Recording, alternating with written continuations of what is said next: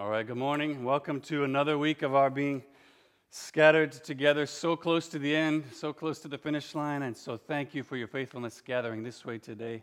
We're going to do here what we do each Sunday. We're going to look at a passage from God's Word, talk about what it means and why it matters and what we should do about it. So if you have a Bible there, Bible app, whatever it is, turn now to our passage today in Genesis 39.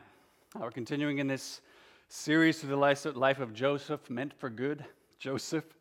And we're now in chapter 39. We didn't hit the end of 37 last time as Joseph heads off over the horizon. We're told at the end of chapter 37. Meanwhile, the Midianites had sold him in Egypt to Potiphar, an officer of Pharaoh, the captain of the guard. So this little detail, which now we pick up here in our passage today. So look with me, Genesis 39, beginning of verse 1.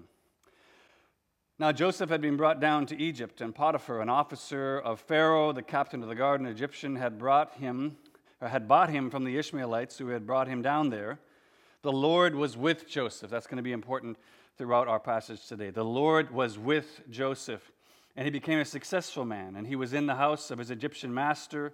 His master saw that the Lord was with him, and that the Lord had caused all that he did to succeed in his hands. And so Joseph found favor in his sight and attended him, and made him overseer of his house, and put him in charge of all that he had.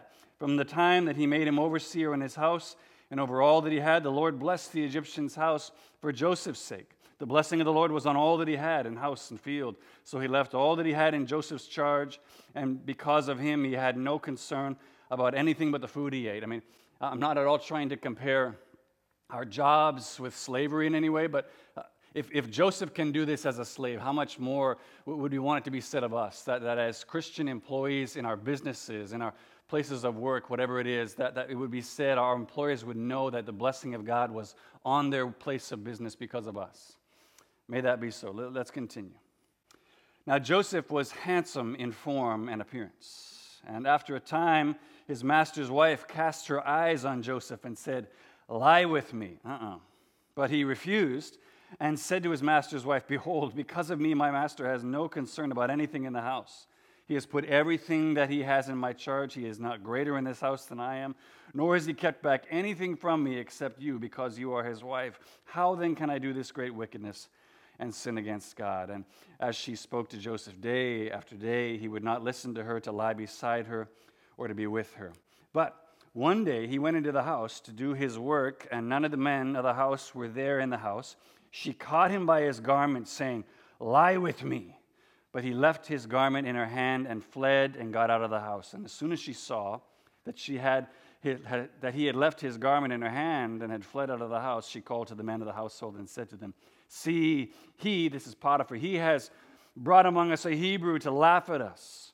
He came in to lie with me, and I cried out with a loud voice. And as soon as he heard that I lifted up my voice and cried out, he left the garment beside me and fled and got out of the house." Then she laid up his garment by her until his master came home. And then she told him the same story, saying, "The Hebrew servant who you have brought among us, he came in to laugh at me. But as soon as I lifted up my voice and cried, he left his garment beside me and fled out of the house." It's not listed here, but obviously, but think of this. This is now the second time Joseph has had his garment stripped off him, and it's been used to deceive other people. Verse 19, "And as soon as his master heard the words that his wife spoke to him, 'This is the way your servant treated me,' his anger was kindled." Note, it doesn't say who his anger was kindled against. We just assume it's Joseph, but just put a Post-it note there. "And Joseph's master took him and put him into the prison, the place where the king's prisoners were confined, and he was there in prison." That's God's word. Let me pray for us quickly, and then we'll dive right into this. Spirit of God, would you illumine the preaching of your word? Open our eyes, our hearts, our ears to receive what it is that you want to show us. God, accomplish the work that you want to accomplish through this, I pray, and use this in our lives to grow us and build us, shape us. And as I always ask now, eternal God, would you move and govern my tongue to speak your truth? Amen. Amen. Well, maybe it was the fact that I was 11 years old.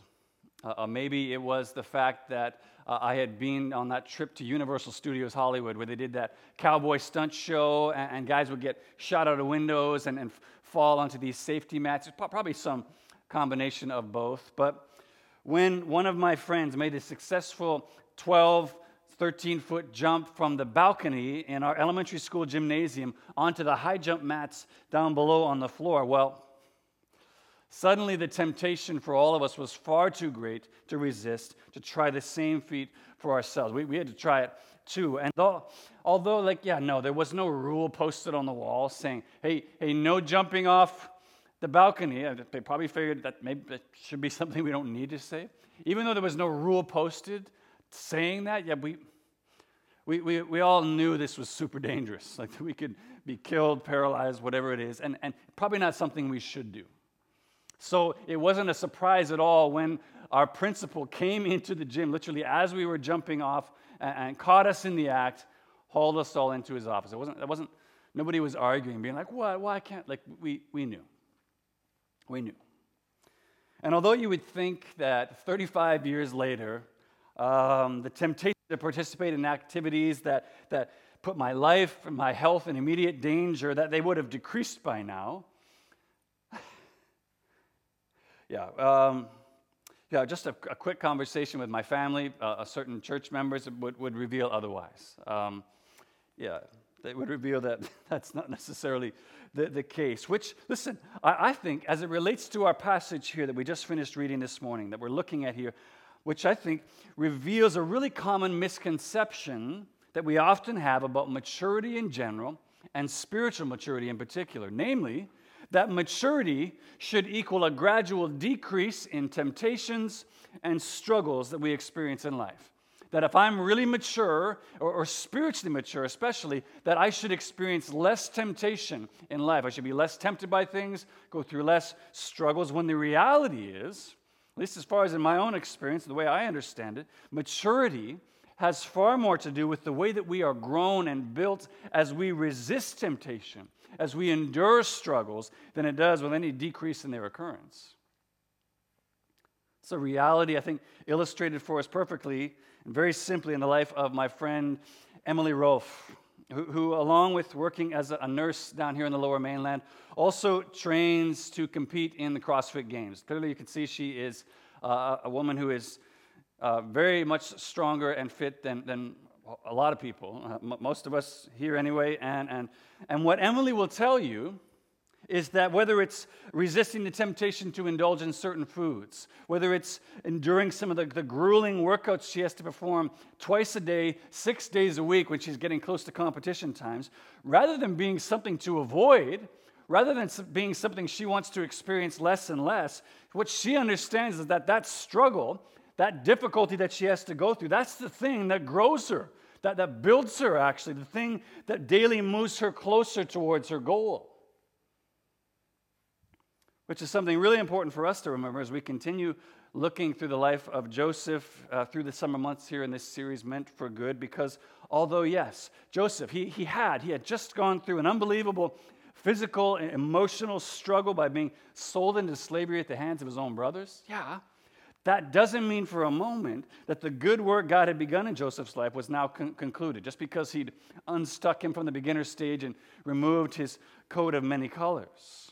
Doesn't mean God's done. No. God had much more good work to do both in Joseph's life as well as through Joseph's life. And so in order to get him and bring him to that very good end, God continued to form Joseph. God continued to build up his spiritual maturity muscle, if you will, through these various challenges and life circumstances that Joseph had to go through. And so rather than being a sign of God's absence, rather than being a sign of God's judgment or punishment of Joseph, the continued trials and temptations, difficulties Joseph had to endure were a sign, as chapter 39 repeatedly tells us, that the Lord was with him. And we'll look at 3 temptations that Joseph had to endure in particular from our passage today. The temptation toward pride, the temptation to lust, and the temptation to despair. Just those 3.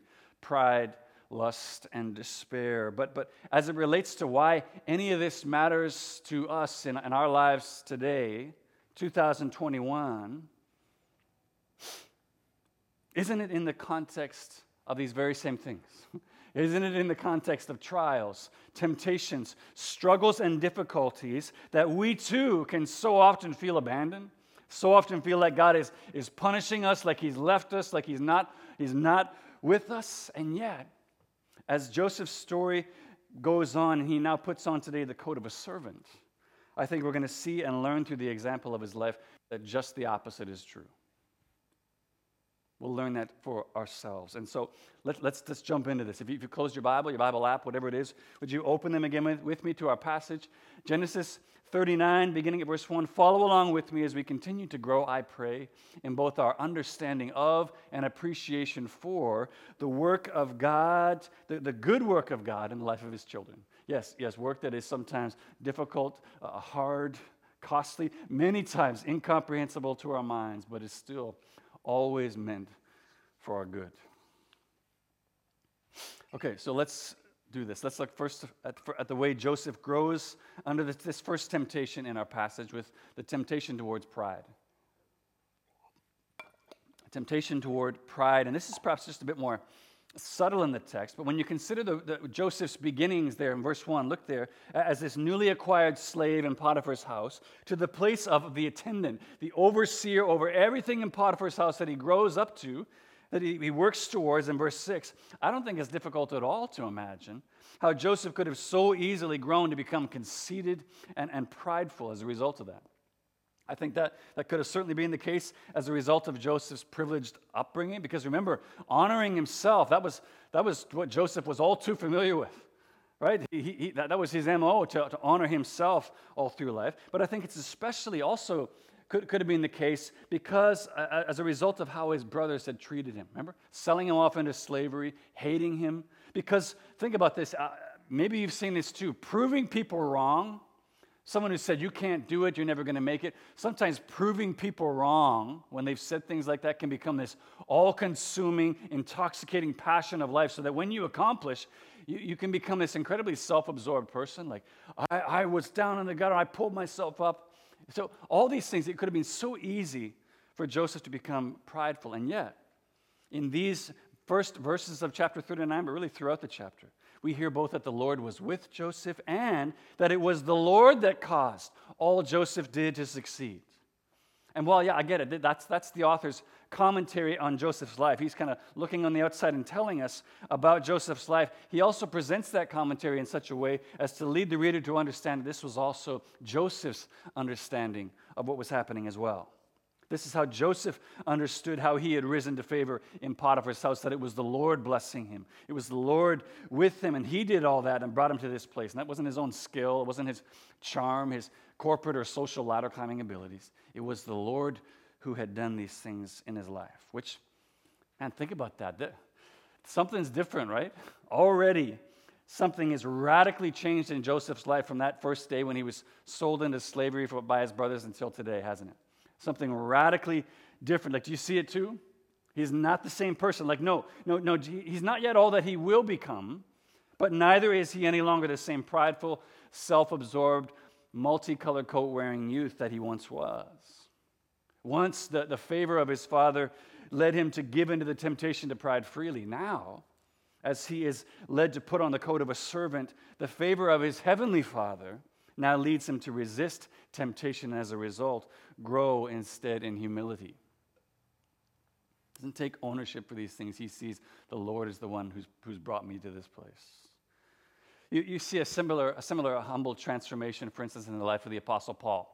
We read about there in Philippians 3. He talks about, he chronicles all these awards and degrees and accomplishments that he has and he's built up that would lead him to be this great, really honored person in the eyes of his fellow Jews. And yet he says, as he's come to know Christ, he says, I now count all those achievements and accomplishments as rubbish, as landfill, in comparison, he says, with the surpassing worth of knowing Jesus, the power of his resurrection, and listen, sharing in his sufferings. Radical transformation from this prideful person to now this humble understanding that seeking Christ is his greatest treasure. Even in my own life, not having anywhere near the accomplishments of Joseph or Paul under my belt, those of you who know my testimony, those of you who know my past as I've shared over the years will know that I too once walked in that same kind of pride and arrogance that Joseph used to walk in. before God in his mercy unstuck me from the beginner stage and stripped me of my own coat, prideful coat of many colors. But the thing I want you to begin to see is that whether we're talking about Joseph or Paul or even me, the consistent factor in each one of those stories is that in order to free us from pride, in order to grow us and teach us humility in Christ, God did not remove all the temptations to pride. He didn't remove all opportunities to be prideful in our lives in order to accomplish that. Instead, rather, he gave us the eyes to see what the source of all those things that we used to claim for ourselves truly was, who it was that was enabling us, who it was that was empowering us to accomplish those things, so we would step away from pride and instead acknowledge God as the source of those things. So that, as a result, the temptation to pride that we once freely walked in, freely gave into, now became the tool by which God trains us, by which He grows us more and more deeply in our spiritual formation. And it could be the same in your life.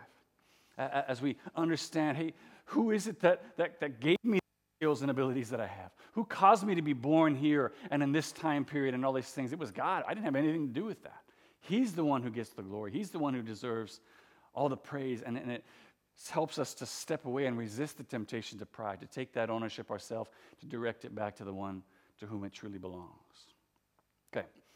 Lots more we could say there, but that's the temptation to pride. The next temptation God grows Joseph under is the temptation to lust. The temptation to lust. So look with me now at the second half of verse 6. The author now shifts the scene from focusing on Joseph's favor and status in Potiphar's house to his appearance. Noting this, now Joseph was handsome in form and appearance, which even if you don't know the story of Joseph yet, is a description that, well, it stands out to us and not in a good way. Apparently, there's only one other place in the Old Testament where these terms like these are used to describe someone's appearance. And surprise, surprise, it's Joseph's mother, Rachel. She's described with those exact same terms. So obviously, I mean, what's saying Joseph got his mama's looks, okay? Joseph got his mama's looks, which that's great. Good for you. But in this case anyway, yeah, it's not great. It's not a good thing. It's bad, in fact, because it ends up drawing the gaze and the attention of Potiphar's wife, who we're told not just once, but repeatedly tries to entice Joseph to sleep with her. And if you know this story already, if you've heard this in the past, grew up in church, whatever, you know that this part of Joseph's story from the passage we're looking at today, this is actually kind of one of the go-to passages when people want to talk about lust and resisting temptation to lust. Joseph's exemplary example of refusing her advances and fleeing temptation when he's put in a place where he can't escape. He gives us this example. So this is kind of one of the go-to texts that people use. But one of the things, as it relates to what we're looking at here, that I want to suggest to you is that these temptations are not at all, they're not all working in isolation from one another. They're kind of overlapping, working together. And so I see it this way. I believe that the growth that God first brought about in Joseph's life as it relates to his pride is ultimately the thing that enables him then to resist and be grown under this next temptation to lust. That first work bleeds into this next work. Think about it. If Joseph had continued in his prideful previous beginner ways of pride and entitlement and all these things, isn't it easy to see how he might have been much more inclined to see Potiphar's wife as just one more part of Potiphar's household that he was in charge of, that was in his charge? Absolutely. Then combine that with the fact, historically, that slaves being taken advantage of sexually was a very common occurrence, along with the fact his master's wife is literally commanding him to have sex with her in the plainest, most unambiguous terms. Like we read this, like she said, "Lie with me." This sounds like something out of a Jane Austen novel, and yet, man, in the Hebrew, it's much more stark and plain. Literally, the force of what she's saying is just sex now. Like that's the force of what she's saying to him. So combine all those things together, and what ends up being really surprising in the end is actually that Joseph doesn't sleep with her. It's amazing that he refuses her advances. That becomes the surprising part, given all that. And yet, as the second half of verse 9 reveals, what enabled Joseph to stand firm, to be grown under this temptation now, is that although he wears the coat of a servant in Potiphar's house, Joseph knows that the one to whom he is ultimately a servant is the Lord. The one to whom he is ultimately a servant is the God of his fathers, Abraham, Isaac, and Jacob, as he responds to her by saying, how then can I do this great wickedness and sin against God? You see, he sees all, yes, Potiphar is my master, but God is my true master. And I believe that that's exactly the same thing that will enable you and I to stand against the temptation to lust as well in your life and in mine. Namely, to have decided and really to regularly redecide beforehand who it is that we serve. Who it is, because man, the voice of Potiphar's wife there isn't that just the voice of lust in our own lives. If you've experienced this temptation in your life, that the voice of lust says, you are mine. Yes, I'm going to offer you pleasure in return, but you belong to me. You are my possession. It tries to tell you that you belong to it, and yet, so we need to be able to decide before those temptations come ahead of time, no, who is it that really I belong to? Who do I really serve? Whose child am I truly? And again, it's a bit subtle in the text, but notice Joseph, as he responds each time to her advances, he's not trying to decide in the moment, okay, who is it that I truly serve? Who am I truly a servant of? No. What you see in each of Joseph's refusals to the temptation to lust or to indulge in lust himself is a predetermined conviction that although Potiphar may hold the receipt for his purchase, the God who made him and who is daily remaking him is his true master and his true Lord. He's made that decision ahead of time, and so he knows, no, I could never do this thing. He's not trying to decide in the moment. And listen, although, this is an extreme example. I'd like to believe by God's grace, none of us being hunted sexually by our boss's wife is not going to be the experience of temptation to lust that pretty much any of us are going to experience. No, the reality is still, the majority of us will still experience this temptation to one degree or another. I know some people experience it more strongly, some maybe not that much, but we'll all experience it to some degree. But the thing to always remember is that, while yes, we do cooperate with God in bringing about the good work that He began in us to completion, right? Like there are activities and practices and places and relationships we might need to consider cutting off. We might need to consider fleeing from, like Joseph did, in order to, as it relates to the temptation to lust. Yes, God's plan to form you spiritually, God's plan to grow your spiritual muscle, once again, is not going to involve removing you from all temptation ever to lust again. He's not going to cut off or kill your sexual desire so that you don't have to lust anymore. He's not going to do that. Rather, the way He's going to grow you is by having you put in the reps, if you will, of learning to submit those desires, submit those passions whenever they do come in the presence of temptation to lust. Submit all those things to the one to whom our lives truly belong. Remember to whom it is we truly belong. Lust is not our master. Jesus is. Okay, that's temptation to pride, the temptation to lust. The last temptation where we see Joseph grown and shaped under is the temptation to despair. The temptation to despair. This, as one commentator noted, may be the hardest temptation to endure of all. The one hardest to remain under long enough to truly be grown by it of all. And where we see this difficult temptation come for Joseph is in what we're shown as the result of his faithful obedience under this temptation. What was the result that we see in the remainder of this passage?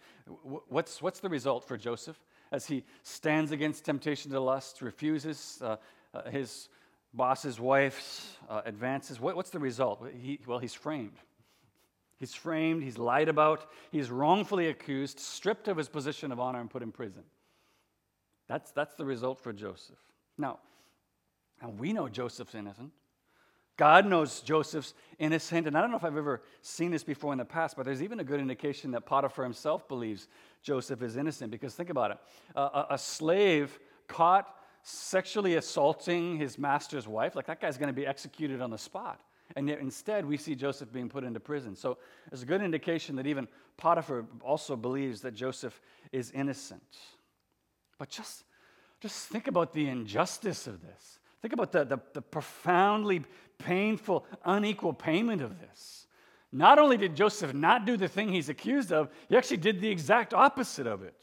He remained faithful under the temptation to lust. He honored his master. He honored God. He even honored Potiphar's wife by not exposing her repeated advances. He did everything right. He did everything right. And abandonment, humiliation, and imprisonment are what he receives in return. It was centuries later when King David would write of a similarly despairing experience himself in Psalm 73 when he talks about how he has seen those with no regard for God prospering and enjoying life while he's suffering and struggling as he follows God. And he cries out, "All in vain have I kept my hands clean and washed my hands in innocence." And if you've ever walked through an experience even remotely related to any of these experiences yourself in life. Maybe you stood up for a harassed coworker or refused to be involved in illegal activities. You did the right thing and still lost your job. Maybe you remained faithful in a difficult, hard marriage and your spouse still divorced you. Maybe you walked alongside a friend through family or relational, mental health issues through a really hard season in their life, and then once they were good and in a good place again, they just dropped you. And doing all of those things, seeking to honor God and serve Him, seeking to be obedient to what you see God is calling you to, and those things still happen to you, then you know the temptation to despair that Joseph is feeling in this moment. You've asked some of the same questions Joseph is undoubtedly wrestling with as he sits now this evening chained to a wall in prison. Like, this is what I get for faithfulness to God. This is how I'm repaid and rewarded for doing what's right.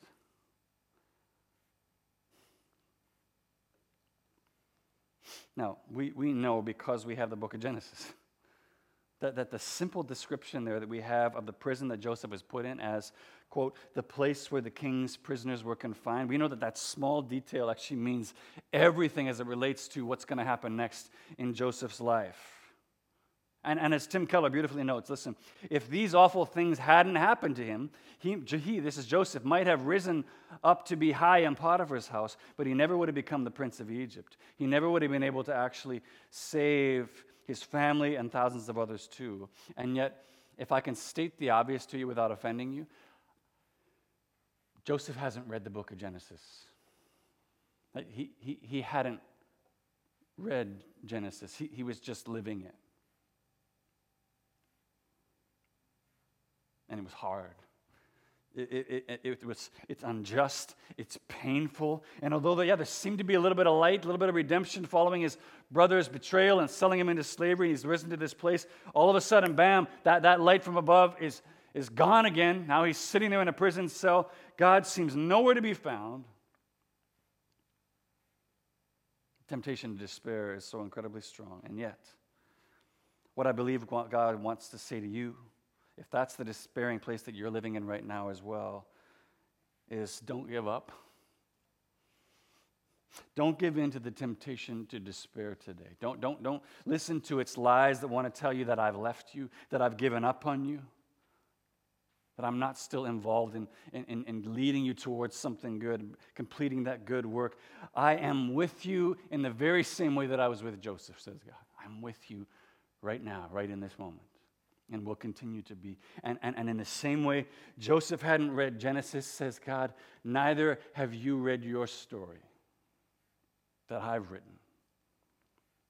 Neither have you seen, nor do you know all that I'm still working in and through you either.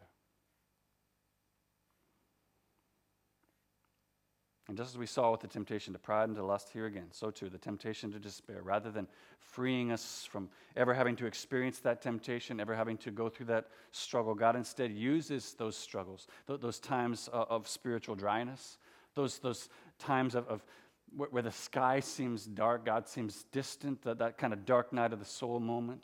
God uses those things as instruments in His hands to form and conform us more and more into the image of His Son. He is with us, and He is using those experiences to build and grow us and to bring to completion the good work that He has uniquely planned for each one of His children.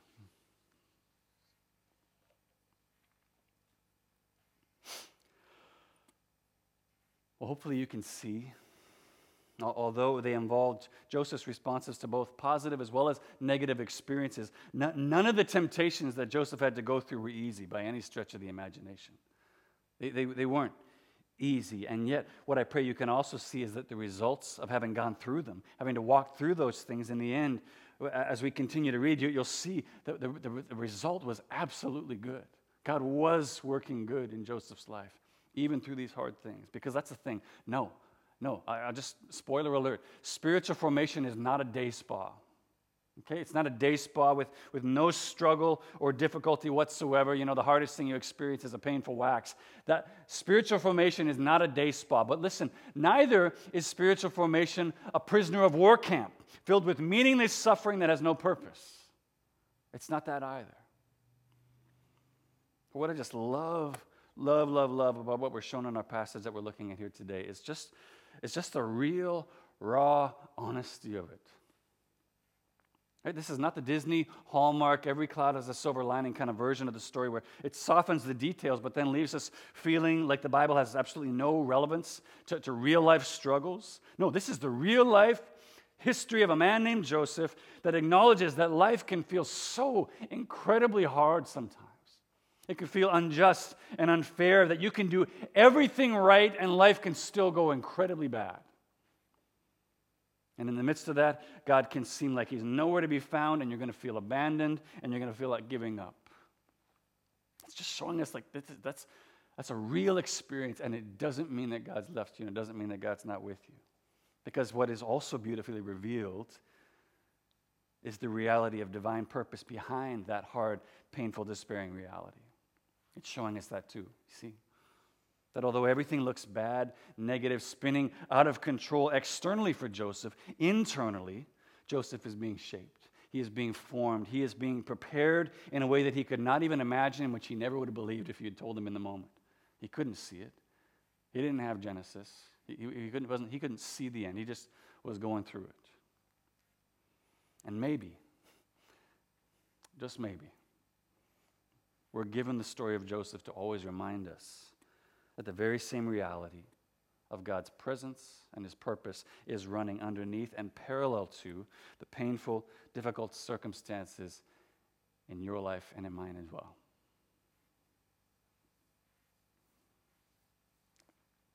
2 Corinthians 4, the Apostle Paul, who also came to understand this hopeful reality himself, says it this way, quote, "So we do not lose heart. Though our outer self is wasting away, our inner self is being renewed day by day. For this light momentary affliction," which for Paul was stonings and beatings and imprisonment and shipwrecks, this light momentary affliction is preparing for us an eternal weight of glory beyond all comparison. And Paul could say that.